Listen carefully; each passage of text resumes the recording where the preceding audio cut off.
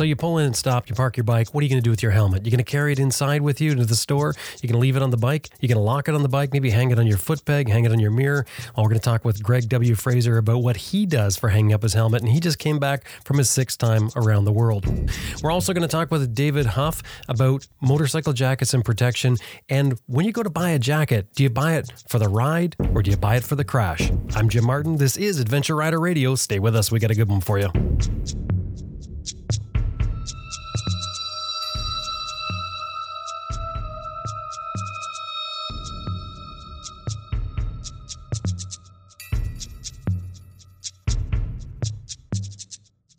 Max BMW Motorcycles has been outfitting adventure riders since 2002. 45,000 parts and accessories available online and ready to ship to your door at maxbmw.com. And you can sign up for their e-rider newsletter too. It's free.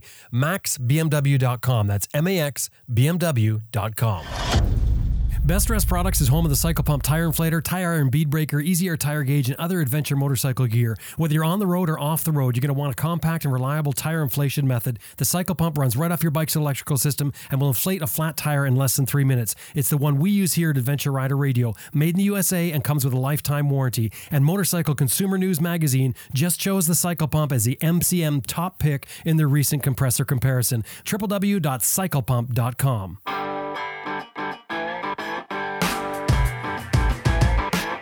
Hi, I'm Sam Manicum. Nick Sanders. Terry Borden. Sandy Borden. Jack Borden. Graham Field. Dustin Vince. Jason Spafford. Lisa Murray. David Peterson. Rachel. Ed March. Glenn Hickstead. Dr. Gregory W. Fraser. Dave Barr. Michelle Lamphere. Tiffany Coates. Herbert Schwartz. Brett Tott. Zoe Cano. Nathan Millward. Graham Hoskins. Joe Rush. Jeremy Craker. Simon Thomas. Lisa Thomas. Simon Pavey. Grant Johnson. Robert Wick. Sid Simon. Elizabeth Martin. Carol DeVal, and you're listening to Adventure Rider Radio. Green Chili Adventure Gear offers American-made, heavy-duty, innovative luggage systems for all types of motorcycles. Turn any dry bag into motorcycle luggage using their unique strapping system. And of course, Green Chili Adventure Gear is all tested in extreme weather and terrain to withstand the abuse of adventure riding. And that has gained them a top reputation for tough, reliable gear. www.greenchiliadv.com. That's www.greenchiliadv.com. The MotoBreeze chain oiler is powered by wind pressure that automatically adjusts for speed. No electrical or vacuum connections. It delivers oil to your chain with a felt pad that's mounted on your swing arm, which eliminates the problems of exposed nozzles near your sprockets. Get more miles from your chain and sprockets and forget about the messy spray oil. www.motobreeze.com. That's 2 I's in there. www.motobreeze.com.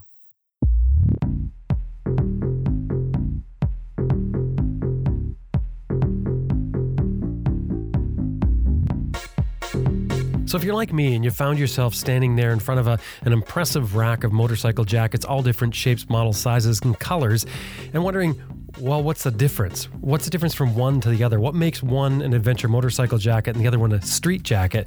Often you'll be told it's pockets, or maybe it's the length of the jacket itself. But shouldn't we be concerned about what this jacket does for us if we end up coming off the motorcycle, or maybe as far as weather protection? I mean, what are we really looking at when we're shopping for a jacket? And furthermore, are there any governing bodies that say this jacket will actually do this for you if you come off your motorcycle? Well, we're going to talk with David Huff about a lot of this coming up.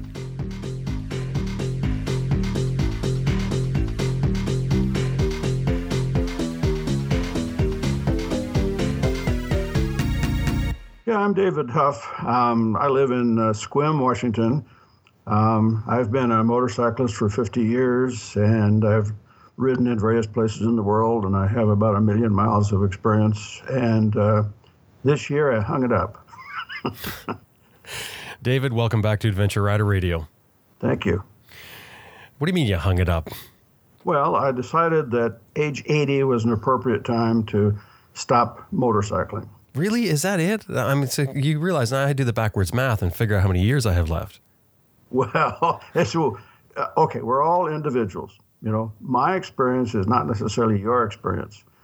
You know, and if you take really good care of yourself, you could be motorcycling up into higher ages than me. So I know a guy who goes to the BC Beamers rally in the Cusp, and what was it, last year, maybe the year before, he said, yeah, he was 89 years old. Now he's riding an airhead sidecar rig to the rally, and he's been doing that. But here he is, 89 years old. He's 9 years older than I am, and he's still riding, or maybe 10 or 11 by now. But I decided for me that various physical and mental issues said, well, it's time to hang it up. Now most of us would say about aging, well, I want to ride as long as I can, but there's no definition of I can. We don't have a common definition of what's the indication that it's time for you to hang it up. Yeah, and we have no idea what's going to happen to our physical body personally as we get older. No, we don't. Physical or mental. Yeah. I thought it was all going to be physical, that, I lose my balance or whatever, hearing, sight. But it turns out that our mental concepts change as well. And so our willingness to accept danger or discomfort or whatever also affects the picture. You mentioned a few minutes ago that if we take care of ourselves, and that's sort of a good segue for us into what we're talking about today, because part of taking care of ourselves is making sure that we do the best we can to protect ourselves while we're riding from any sort of injury in the event of a get-off, and hopefully we don't have that, but that's what we're dressing for a lot of times. And we often talk about ATGAT, and you've said before, you and I have talked about it before, and you've said that you're pretty much an ATGAT person. Is that right? I've always been ATGAT, and originally the idea of all the gear all the time was that, well, sooner or later you're going to come off and hit the ground, and it would be a good idea if you had something between your skin and the asphalt, Then as years went by, I realized that there was a new meaning for this to me, and ATGAT meant wear the appropriate gear for the ride that you're doing today, whatever that is. So, let's say that you've decided that you're going to ride from the campground into town to, resupply your liquids or something, and it's 117 degrees. Are you going to put on your Aerostitch, full uniform and insulation, or would that cause you to crash? The fact that you're overheated cause you to crash. So I think you have to look at the situation you're riding into and say, okay, what is the appropriate gear to wear for that? So the opposite of that would be, so you're going to ride into town, now it's snowing, it's sleeting, it's below freezing, and you realize that it wouldn't take much exposure of skin to actually get frostbite. So you really ought to protect your skin with some sort of insulation. So we have a wide variety of environments that we're going to ride in. And I think it's appropriate to not be distracted. So, for instance, if you allow yourself to become hypothermic, it's a lot like being drunk. It feels kind of like being drunk. We laugh giddily as we crash into the snowbank.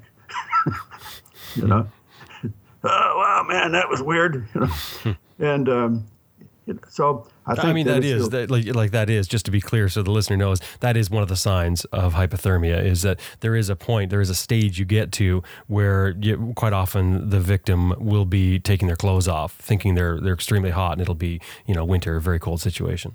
Yeah, it does. The cooling of the blood to the brain does things that are not unlike what happens when alcohol hits the brain cells. Well, anyway, what I'm getting at is that you need to be very smart about the environment into which you're riding. One of the reasons that I decided to give up motorcycling was because I'd been in some hot riding situations and my body wouldn't tolerate it anymore.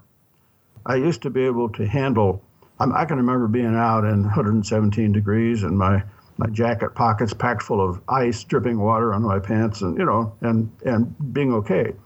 And then I had this ride in Oregon, and it was, 105 Fahrenheit. I don't know what that would be in Celsius, but hotter than you really want it to be. And I started to fade. I started to get, heat cramps, and I knew that I was getting in trouble here. And I got to a hotel, checked in, turned up the air conditioner on high, cold, sat there with wet towels over myself to get my body core temperature back under control. It was either that or call 911, and I realized, okay, what my body's telling me is that at my age, my body is not going to tolerate being overcooked anymore. And so, riding around in the summertime is out. And that's hyperthermia, the body getting too warm, being unable to cool. But let's just go back here. We started talking about ATGAT. And really, I think the premise for most people when you think of ATGAT is to wear gear because if you go off, you want that gear to protect you or at least give you some sort of protection from injury. But that's not what you're talking about here. You're talking about dressing for distraction. Yeah, what I'm getting at is that as I have learned more about the physics, the dynamics of what happens in crashes, I realized that the ability of our gear to protect us from severe injury is much more limited than we would think.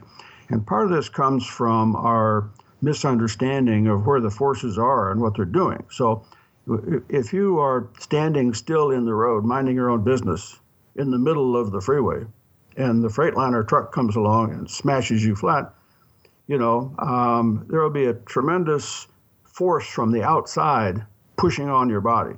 And that's kind of the way we think of crashing a motorcycle, but it's not. When you crash a motorcycle into something, the parts of our body are still moving, and they have a lot of inertia. And so, for instance, the most critical organ might be our brain, and our brain inside the skull wants to keep moving. And so if we stop this by hitting our head against something, we don't cushion the brain regardless of what we do. What happens is the brain keeps moving and it splats up against the inside of the skull and it self-destructs from its own energy. So when we understand kind of the physics of the situation, we can understand why crash padding doesn't do what we think it should do.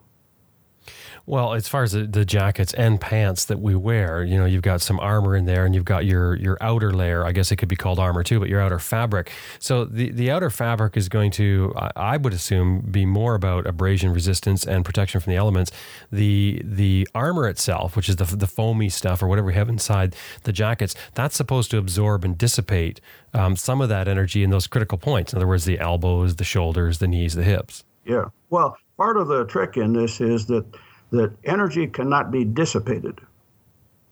One of the facts of nature is that you can't make energy go away. What you can do is you can change energy from one form to another. So you can change kinetic energy into heat energy, say, but you can't just make it go away. And this is one of the romantic, concepts that we have of how the pads are going to protect us from this force. So what happens is, think about this. Now you're sailing down the road and you come off the bike and your knee hits the ground. And you got a nice pad there to protect it from abrasive injuries. So if it scrapes along the ground, it won't grind through to flesh.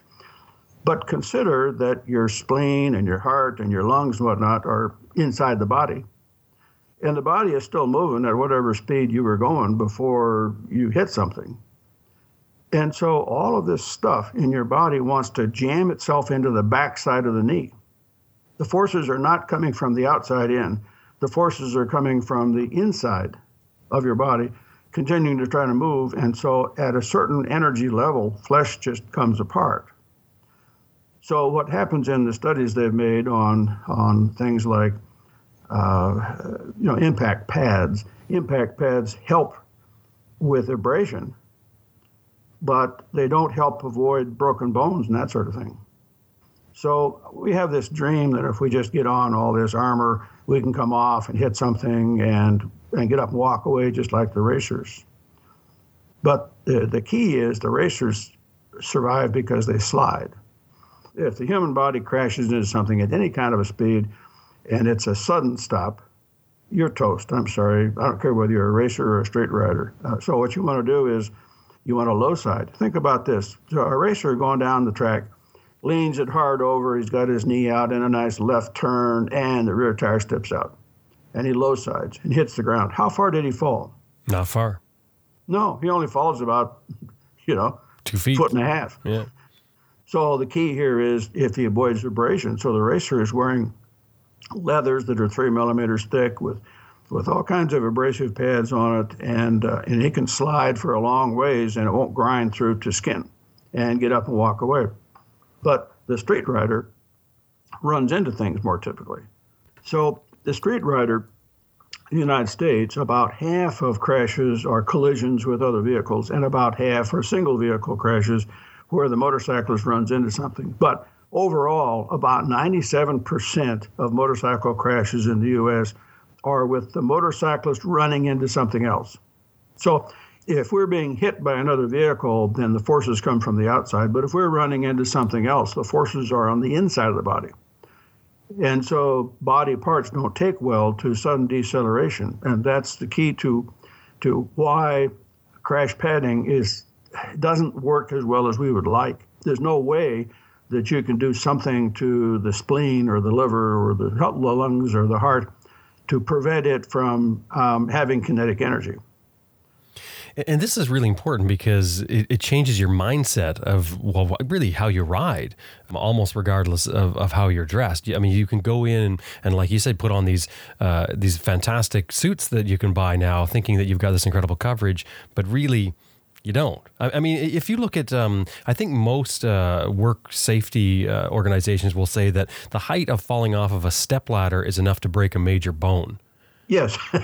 That's not very high. That would be maybe 6 feet. Yeah. If you fall 6 feet, wow, that's about the same distance as if you went over the top of a pickup truck and hit the ground. So, I mean, a knee pad or a shoulder pad or any sort of pad is not going to do it at that rate. Well, we tend to not really understand about energy and forces. So, let's get back to, say, the crash protectiveness of a helmet. So, in the U.S., at least, with the DOT standards, which has another long, convoluted name like FMVSS 283 or something like that, the helmets are tested, and they tell you how far you need to drop the helmet, but they don't tell you that impact speed, has to be regulated. But what happens is if you put the helmet in the apparatus and you drop it onto the anvil, when at impact, it's doing about 12 and a half miles per hour. Okay, so what would happen if they upped the test to 18 miles an hour? What would happen? I would assume most helmets would fail. No, there would be no helmets approved. You couldn't approve it. So the test and the testing and the helmet manufacturers are all, following a scheme which is really kind of the Elfland thing. But you have to develop standards. You've got to say, okay, well, there's a point. Like let's take and I don't think that helmet is dropped on a flat surface. It's dropped on a post, is it not? Yes, it's a rounded anvil of various shapes. Right. So I mean, they try and develop a standard by saying, okay, well, this is going to represent a certain amount of energy. I mean, I don't know how pie in the sky it is. I'm not a scientist, but that's interesting that they at least have a standard for the helmets. But when we look at jackets and pants, there's no standards. Well, one of the issues here is that the Europeans have come up with standards, and so you have the EU standards, and then you have manufacturers in the United States, for instance, like Aerostitch, that says, well, we're not going to comply with those standards. And part of that is that the way that Aerostitch is manufacturing their gear, it would be extremely difficult and extremely costly to try and have the gear tested and prove that it does something. And in fact, there is no indication that Aerostitch gear is any less protective than EU gear. The other issues are that people don't understand this either, that the EU standards, there are a zillion standards. I used to list them all, but it goes on and on and on. So you have standards for boots and knee protection and jacket shoulders and helmets and then helmet visors, and then boot straps, and then, And so for a manufacturer to try and comply with this is extremely expensive. So what they do is they figure out, well, we need to make it this way to comply with the standard. And then the attitude is, well, does that actually do anything? Nobody really has admitted that these standards don't really mean much. So Aerostitch, I think, is in the correct mode of saying, all right, it's not just a matter of whether your gear protects you from a force of so many, tons, but rather, can you get your gear repaired, and does it keep the water out, and does it keep you dry, and is it practical? So I like the idea that, say, Aerostitch builds a jacket and pants, and they sell it to you, and hopefully it's fitted to your size, so the pads are in the right place and that sort of thing. And you go out and you wear this, and as time goes by, you say, you know what, my elbow abrasive pads are in the wrong place. They need to be a 1/4 inch higher. So you send it back to Andy Goldfine, and you say, look, I need to raise the pad. Okay, fine, it'll cost you $150, and They send it to the sewing station, and they redo it, and they seal it, and they send it back to you. So you can have gear repaired. And so what happens is if you crash wearing Aerostitch gear and you send the gear back for evaluation, man, is that a great test or what? You know, you're Andy Goldfine, and you want to know how do the knees on my Darien lightweight pants survive a crash? Well, you get 10 of them back, and you look at them, and you say, wow, look, this one ripped, this one didn't, you know. And so you get real-world testing, not some sort of theoretical EU type of testing. You get real-world testing, and then if you want, you can modify your gear without having approval. You just say, you know, we need to double-stitch this seam, you know. So I like that. I like that approach of the manufacturer has the authority to make the gear the way he feels is good gear and satisfy his customers, and not sit there trying to meet some elf-like standard. And that takes us back to what you're saying about the helmet standards when we're talking about dropping a helmet in a controlled environment on an anvil with a rounded tip.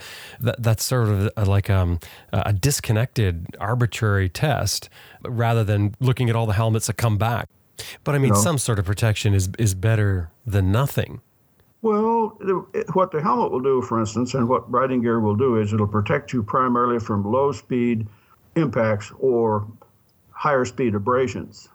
Almost all the gear we have will protect us from abrasions, and that's good.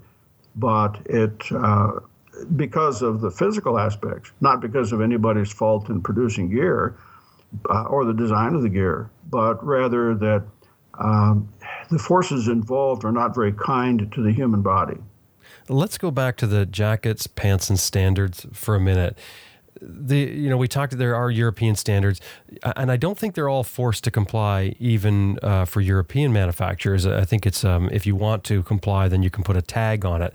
And incidentally, there's something with the tagging too that can be somewhat misleading with it. I read a bit of research there about testing the jackets, and I forget how many they tested, but it was basically almost all of the jackets failed, and the ones that passed weren't the most expensive jackets. So the question here is, how do we know if the jacket we're buying is a really good jacket? I mean, you can't go by brand name, I wouldn't think, because, I mean, that's just a name. I mean, that's just marketing. How can you tell, looking at that jacket in North America, that that's a good jacket? That's going to give me the best protection for the money.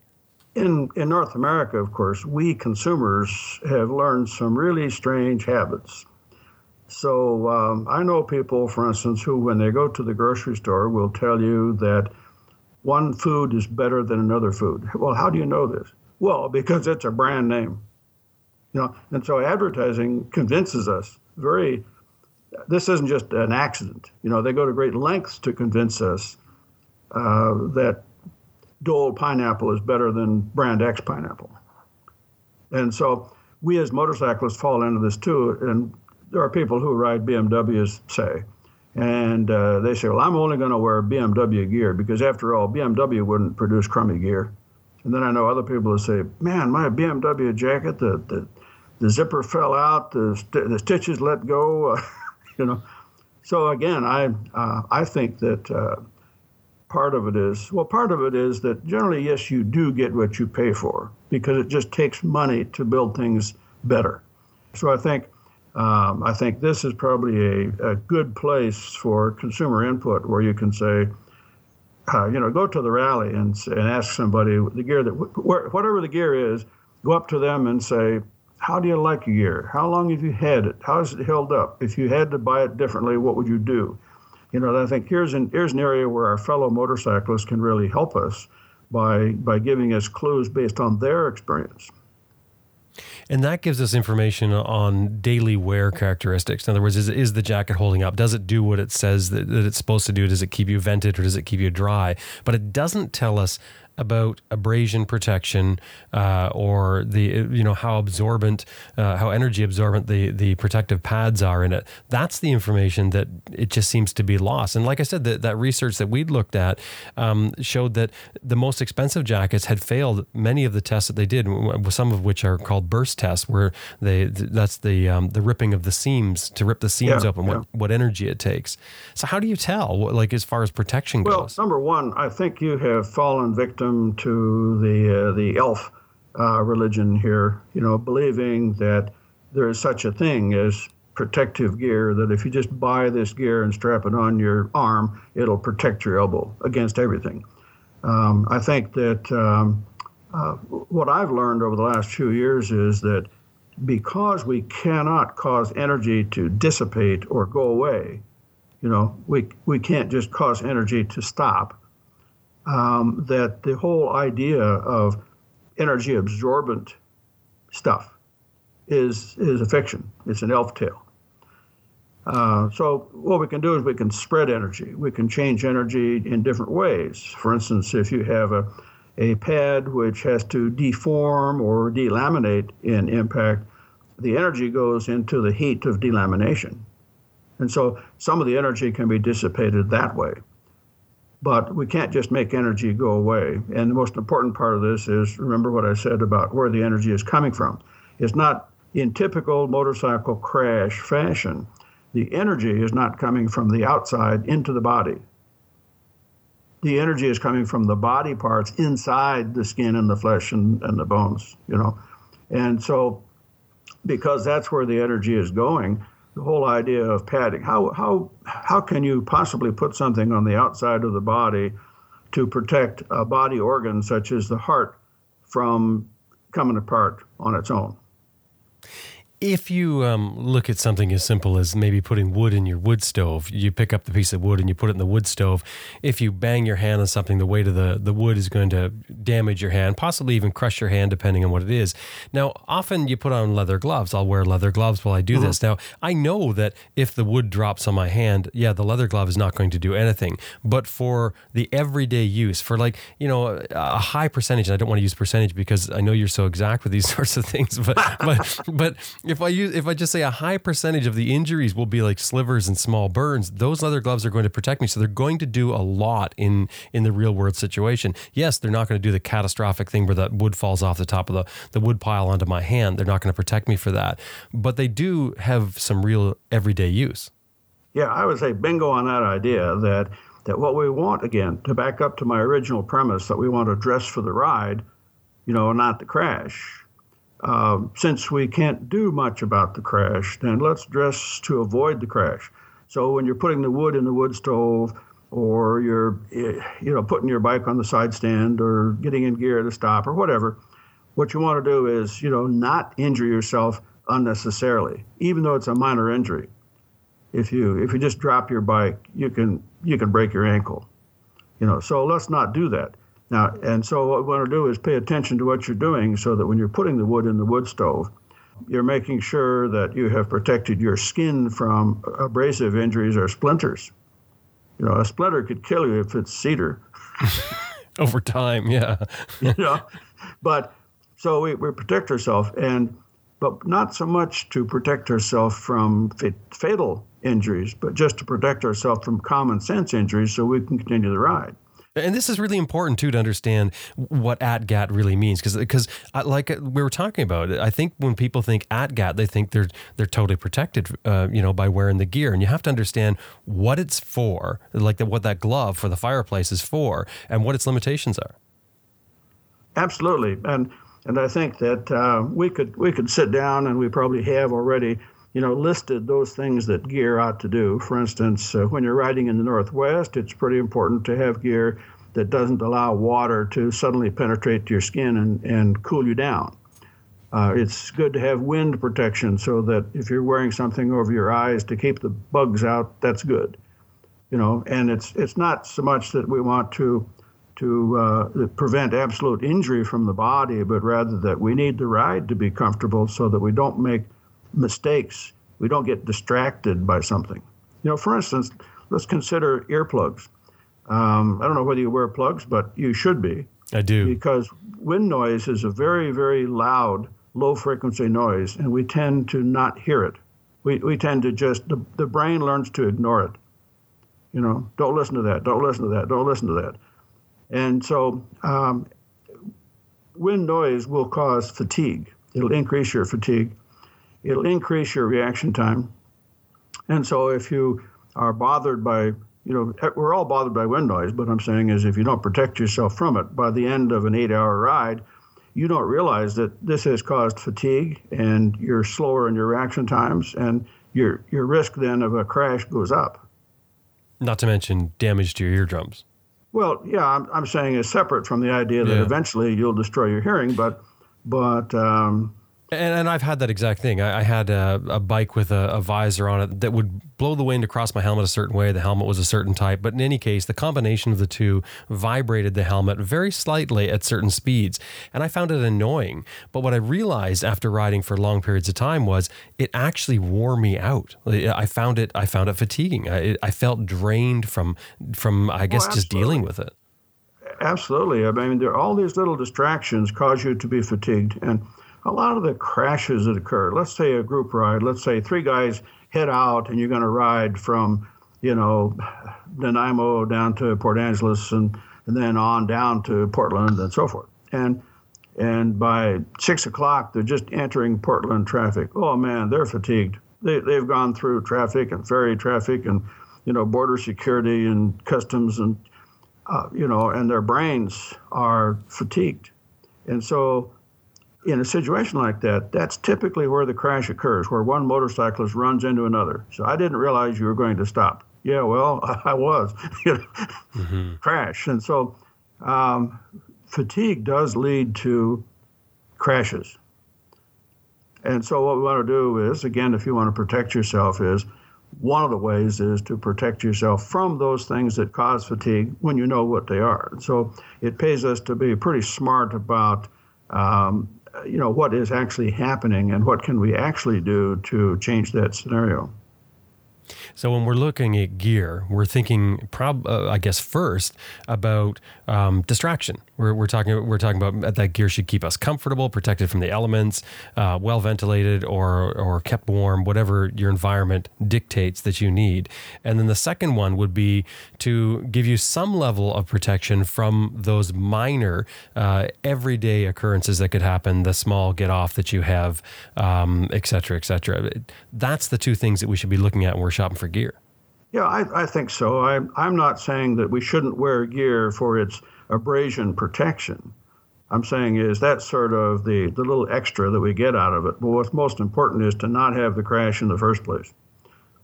And so if we can wear gear, again, back to my premise that wear gear for the ride, and if that helps you for the crash too, that's fine. But wear gear for the ride to hopefully avoid the crash. And so that's my current philosophy is gear should protect you from the crash in the first place by helping you to avoid distractions. Great to talk to you, David. Thank you very much. That gets us started on a conversation about gear, but it's a huge subject, and I'm glad that you're dealing with it. Thanks for inviting me along for the ride here. I've been speaking with David L. Huff, retired motorcycle journalist in the United States, probably best known for his book, Proficient Motorcycling. If you haven't read it, you definitely should. That link will be in our show notes.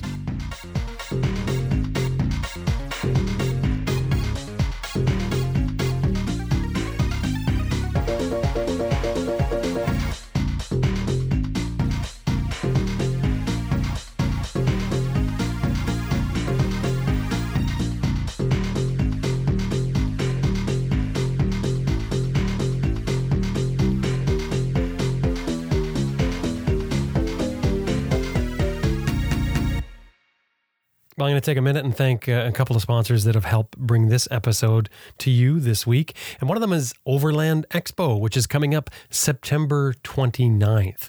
Overland Expo is a huge event for all overlanders, including us motorcyclists, a massive amount of stuff specifically for motorcycles there.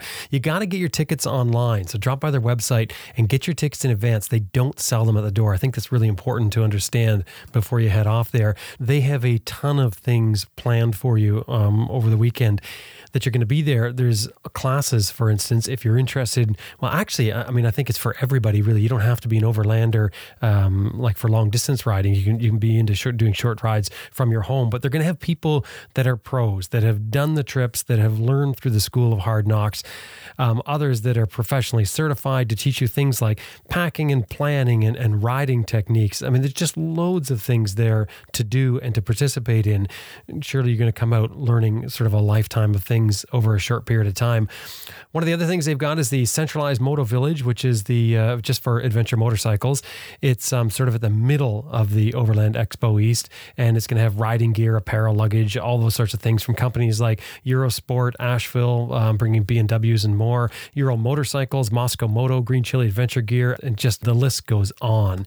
They've got the Ride the Africa Road Challenge course, where they've got a team of experts that have created a curriculum based on real-world obstacles. They have these in-house training classes they do on Friday and Saturday, and then come Sunday, they have a skills challenge where you put what you've learned to the test.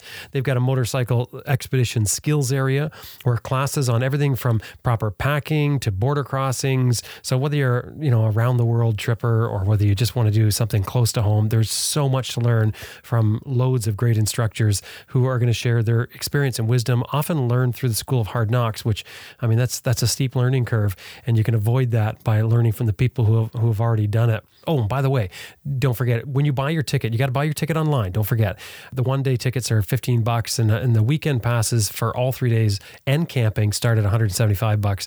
Now, that's special deals just for us motorcyclists. Matter of fact, if you go to their website, www.overlandexpo.com/moto, you'll see the special deal. They've got something that's sponsored by ADV Moto Magazine. It's a $45 add-on. It gets you an exclusive dinner, the chance to win some prizes, guided tours. There's a lot there packed in. And Sam Manicom is going to be there as well, so you can make it a chance to meet Sam September 29th to October 1st, 2017 at the Biltmore Estate, which is supposed to be amazing, in Asheville, North Carolina, United States. Drop by their website, www.overlandexpo.com. And of course, anytime you're there or dealing with them, just pop them the word that you heard them here on Adventure Rider Radio so they know it works for them. Now, the other one is IMS Products. IMS has been in business since 1976, and for good reason. They produce amazing products. I know I'm standing on their pegs every time I ride my bike now, and I absolutely love them. They have a whole line of pegs just for us adventure motorcyclists. If you're in the market for foot pegs, I want you to seriously look at the IMS foot pegs and compare, because here's what you're looking at. You're looking at a peg that is designed by a company with quality in mind, a company with a racing background, building sort of ultimate pegs. These pegs are built with all kinds of things built in, including things like their watershed design, which is the peg is actually designed on the underside not to hold mud. That's pretty amazing stuff. They're guaranteed for life. They're made in the USA. They're made of high quality products that are incredibly durable. There's so many pluses with them. Weigh that up against your other foot pegs that you're looking at and make a serious choice here. IMS foot pegs are incredible pegs. Like I said, I'm riding on them myself. Check them out. Incredibly durable, and the owners stand behind their foot pegs. www.imsproducts.com. And anytime you're dealing with them, make sure you drop in there. You heard them on Adventure Rider Radio.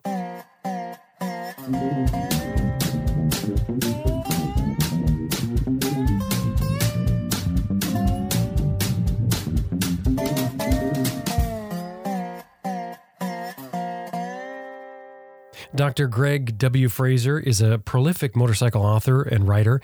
He's been around for a long time, well known in the industry. I think he's written 15 books at this point, and he's just returned from his 6th trip around the world. You got to wonder, a guy who travels this much, where does he hang his hat or his helmet? Now, that's sort of what we're going to talk about. I think he's pushing, 70, somewhere around there, but don't tell him that I told you that. And don't look him up on social media because he doesn't seem to exist on social media, but he does come out, and he does a lot of writing, and here he is. This is Dr. Gregory Frazier, and I'm an adventure traveler, but more importantly, I'm the world's #1 adventure sleeper. Every now and then I'll wake up and conjure some words and peddle them to magazines or maybe into a book. I'm working on book number 15 right now. Dr. G, welcome back to Adventure Rider Radio. Nice to be back, Jim. Well, great to have you. And I understand you've just come back from, is this your 6th trip around the world? Correct. On July 2nd, I connected all the dots in Los Angeles at LAX and finished up the 6th trip around the world. Okay, so I think last time we talked, you were telling me about this. You'd done part of it. You did this piece in sections with somebody else, didn't you? Correct. And then about 3/5 into the trip, he got scared and bunny hopped back to America. So you did the rest by yourself? Correct. Wow. But that's obviously not a real big deal because you're pretty used to that. Given a preference, I would go alone. Why? I fall into that 63% category of motorcyclists that travel alone, according to Motorcycle Consumer News. I'm just better off out there on my own than I am worried about the guy in front of me or the guy behind me. And it also, as one British guy told me, I'd met him in Africa, and he didn't even have a camera. He was on like a DR 350, or maybe it was a 650 in a campground. I said, "You don't even have a camera?" He said, "No, I saved my money, and sold everything. I really worked hard to make this a trip, and this is my trip. If I went with somebody else, it would be our trip." And he wasn't egotistical about it, but philosophicically, I could certainly appreciate the fact that when there's more than one of you, it becomes, a democracy. Where are we going to go today? Well, want to stay in this hotel or want to go out to dinner? And you find that you're not mixing with the locals. You're pretty much stuck with who you're traveling with. So my preference is to go alone, mix with the locals, and worry about taking care of myself. So I guess since you're traveling alone, you would naturally have probably a new bike, I guess, run with a cell phone, GPS, some satellite communication, things like that. That's a dream. I wouldn't know what to do with a GPS first. TourTech lent me a BMW several years ago, and it had a GPS stuck to the handlebars. And when I brought the bike back to him, I told Herbert, one of the owners of TourTech, I said, this GPS is, I very carefully took it off and into the hotel room every night, but I never figured out how to get it off of the screen mode that it was in. And he laughed and he said, "Craig, that's just a sales prop. The inside is empty." So you've got a GPS with nothing in it and you're that's too much. It just had a photo on the cover of like the apps, and I'm so out of it. I'm such an analog guy that I push buttons, but it never moved. It never changed. So anyway, I was careful with it because it wasn't mine, and took it off every night and into the hotel room and put it back in the morning. But you said you're working on what, your 15th, or did you say 16th book? 15 and 16. 15 is now beyond concept, and number 16 is in negotiations. Is that on a typewriter? Only when I have to address an envelope. I've still got an IBM Selectric that I use for the envelopes, but no, I'm a laptop guy. The new books and the however, I back that up. I do use a pen and notebooks to record ideas, but eventually when I have to sit down and put together 1,500, 3,000 words in a chapter, it's done on a laptop. What are you doing right now? I'm sitting in my office in Denver, Colorado, looking at a stack of bills that I need to pay before I get out of here next week. Well, I would avoid that at all costs. But I meant in general, are you recuperating from something?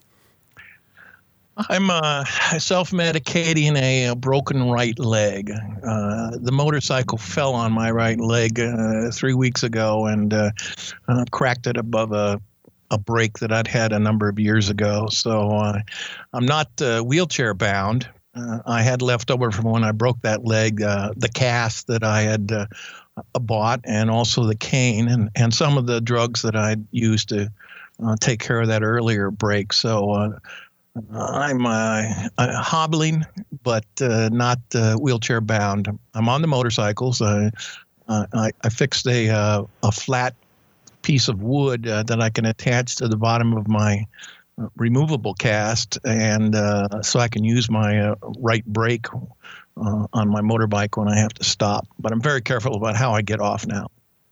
I didn't realize they had you on medication that long after the break. The medication consists of some liquid swill, some old, well past their expired dates that say do not take alcohol. And I found that if I moderate, I can sleep well. I'm to the point now where I can actually roll over in the middle of the night, so I don't need it as much as I used to. But I'm still taking Advil every day. Part of that's just for old age, but part of it's for start the day with a pain reliever. You said you dropped the bike on your leg. Was that like a car accident, you mean, or?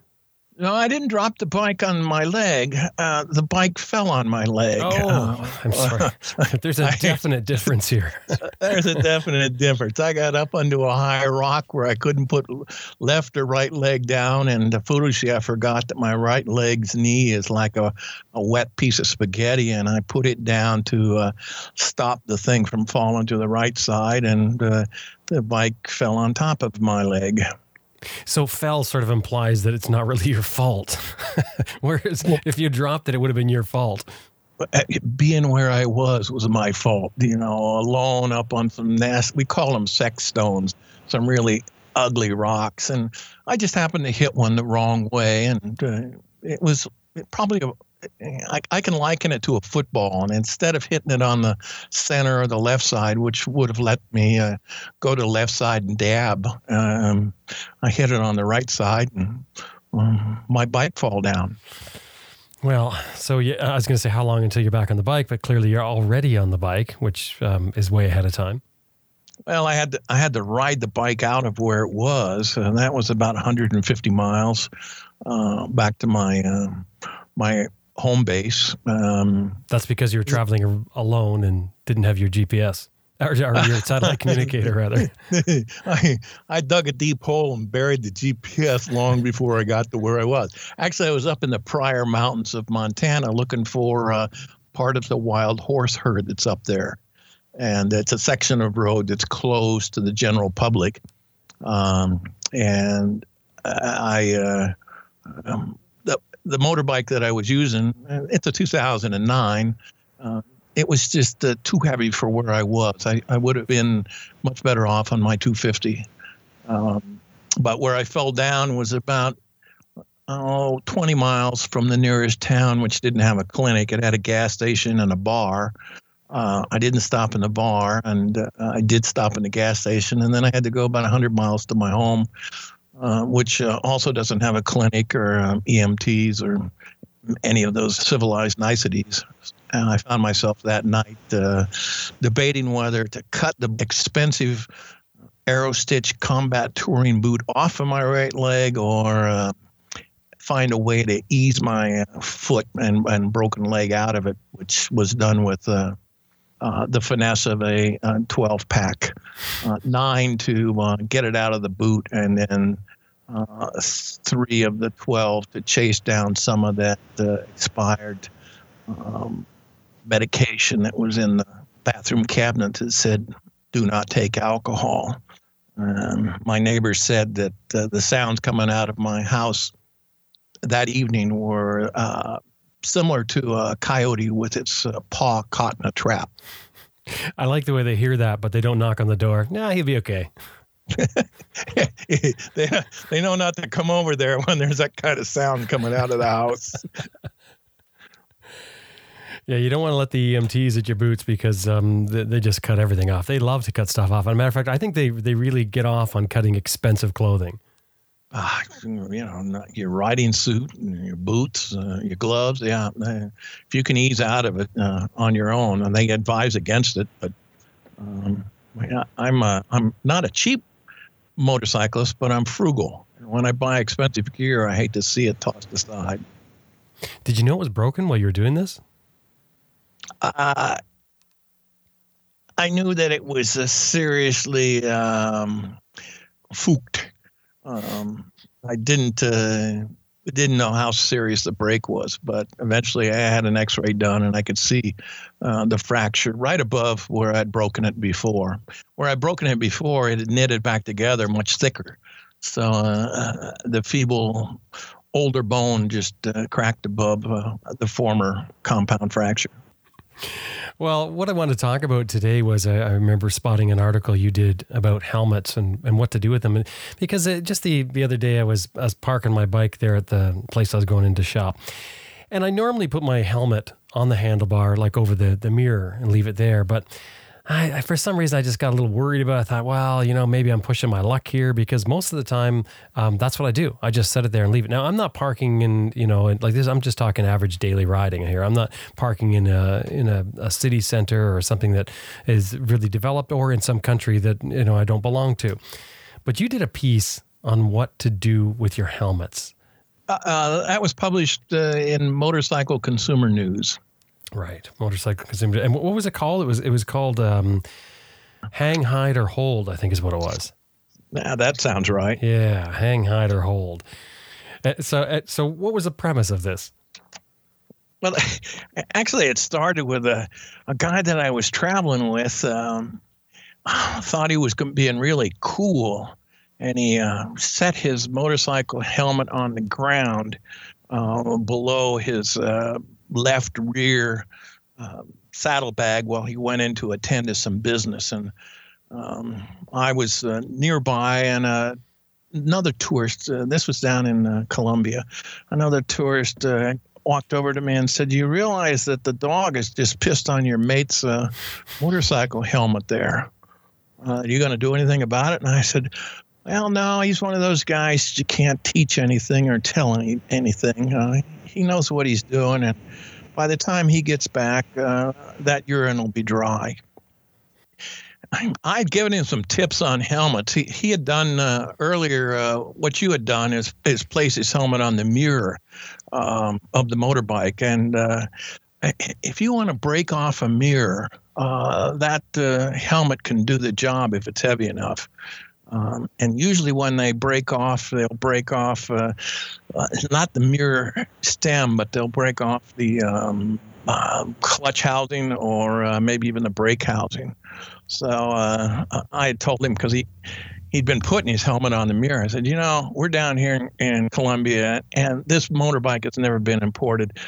If that clutch lever housing breaks, we're going to spend a couple of days around here because you can't weld it, trying to get one sent in. It's better not to put it over the mirror. And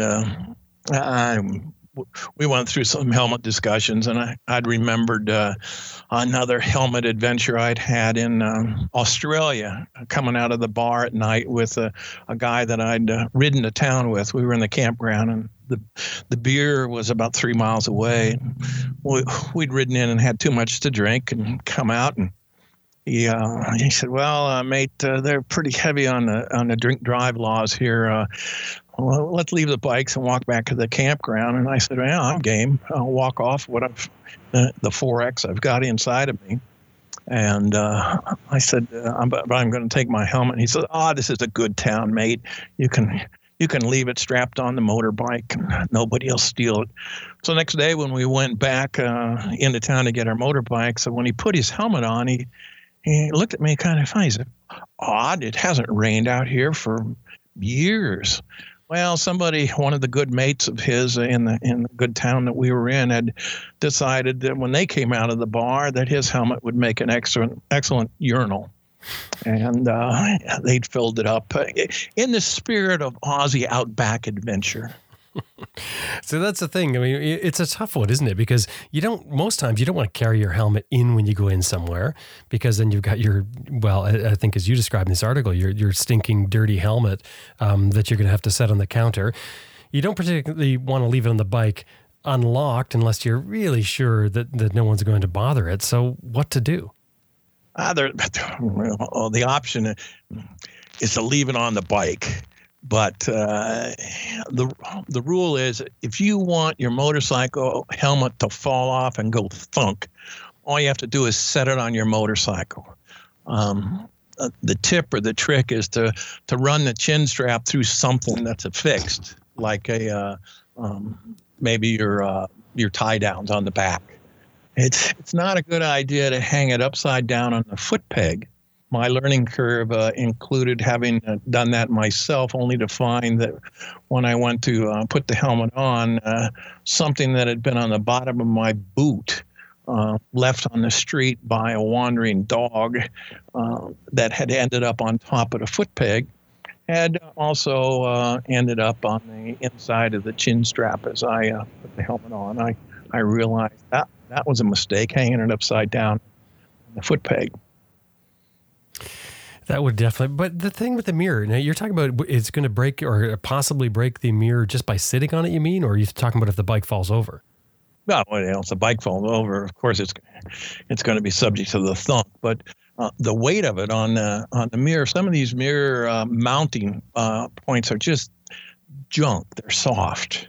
You look at how your mirror is mounted. It's going to go through often the clutch base mount to the handlebar, or even the brake base, and that's where they break off is from the weight of the helmet.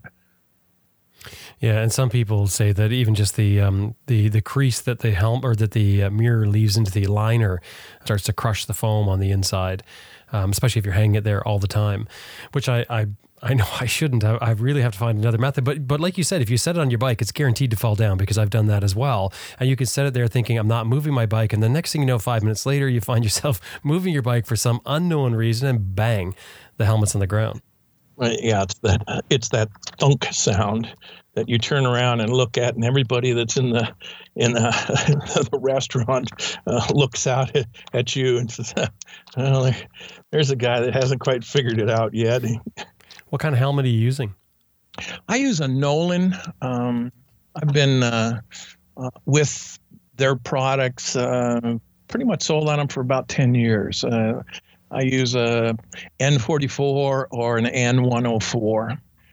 I found them to be reasonably priced. I like their amenities for their full modular helmet, which is the 104. I like the fact that you take the liner out in 3 different pieces and wash it in the shower while you're taking a shower. I also like the fact that I can put it, flip up the modular, and I can put it on without having to take my glasses off. I'm a guy that wears glasses. So it's not like a full-faced helmet that you've got to take your glasses off, put the helmet on, then put your glasses back on.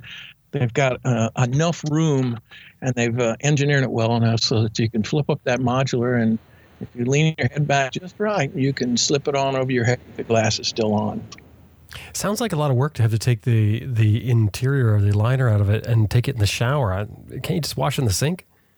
Sure, you can wash it in the sink. I'm an environmentally conscious, frugal guy. It actually comes out in 3 pieces. It's got the core, the top, the core, and then the 2 chin pads. I take it in the shower, and I use my hair shampoo on it. I shampoo my hair, I shampoo the helmet liner, and it's dry the next morning.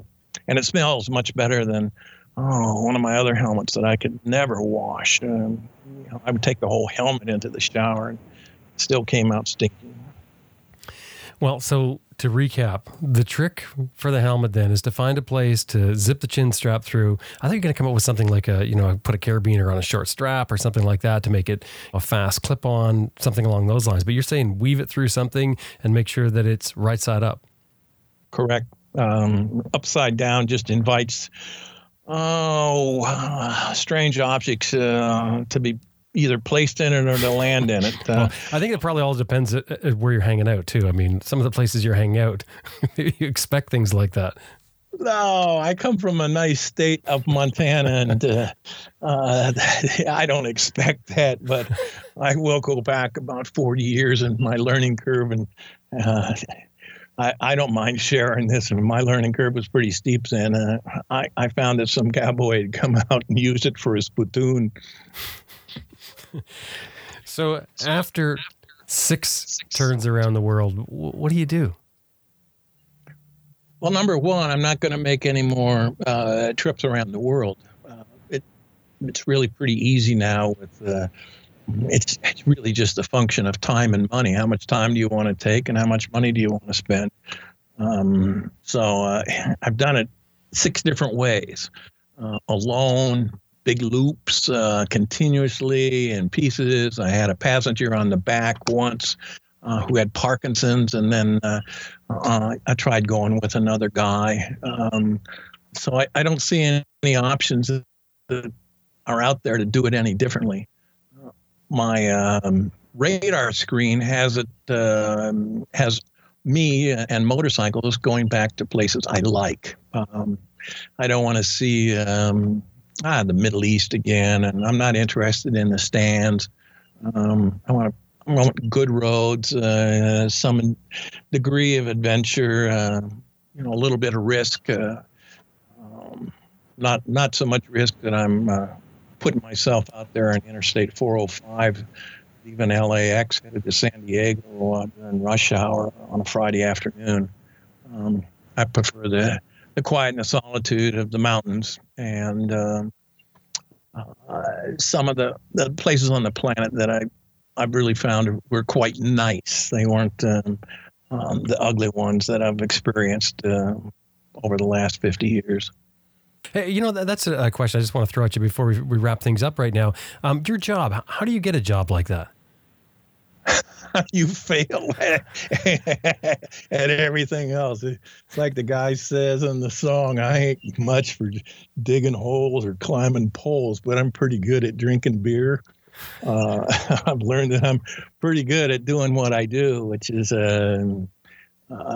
taking care of myself, being responsible, having a moral center in the niche that I function in, and being able to recount it in different ways, whether it's through film or the written word, or like we are right now through the internet. Dr. Greg Fraser, thank you very much. Jim, it's always fun, and I look forward to hearing back if any of your audience gets a chance. I was in Ecuador, and a guy had dinner with me. He said, "Hey, I just listened to your podcast about packing." And I thought, what a small world it is. That was a long time ago, too. Yeah, it was, but that tells me how small it is.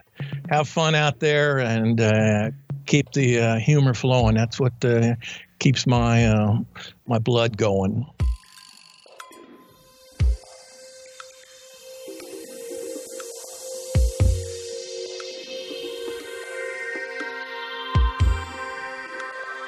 I've been speaking with Dr. Gregory Fraser, and that's with a Z if you're looking him up. His latest books are Down and Out. The next one is Motorcycle Adventure, which I would recommend that you look at if you haven't heard of already. It's a story about a fellow named Carl Stearns Clancy, who was the first motorcyclist to ride around the world in 1912 and 1913. Anyways, books are available in all places books are sold, including Amazon, and there will be a link to that in our show notes.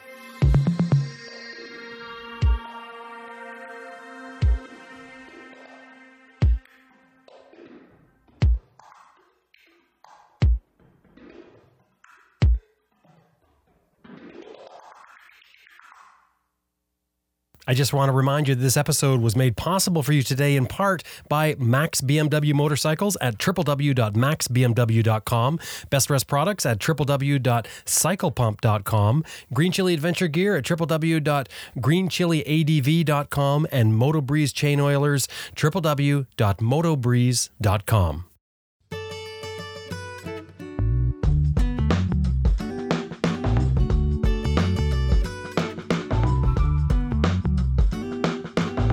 Well, that about wraps up another episode of Adventure Rider Radio, and we sure hope you enjoyed listening to it as much as we did making it. Special thanks to our producer, Elizabeth Martin, and to you, of course, the listener. Thank you very much for listening. Don't forget to drop by our website. You can download all of our episodes for free, www.adventureriderradio.com. And you can also look at our Raw show, which is our separate show from this. You need to subscribe separately, all at that website. And if you go to the website and look at the show notes for each individual show, you'll often find some things in there that you wouldn't have heard on the show, maybe some photographs and things like that. So drop by, check out the show notes for each episode. You can also like us on Facebook. Just simply search for Adventure Rider Radio. If you like what we're doing and you want to help support, we get all kinds of incentive. Anything $10 or more is going to get you a sticker sent back at you. Anything $50 or more will get you a mention on our Raw show. That's the other show I told you about if you don't know about it already. Anyway, drop by the website, www.adventureriderradio.com, and click on the support button. Thank you very much. My name's Jim Martin. Now it's time to get out there and ride your bike. See you next week.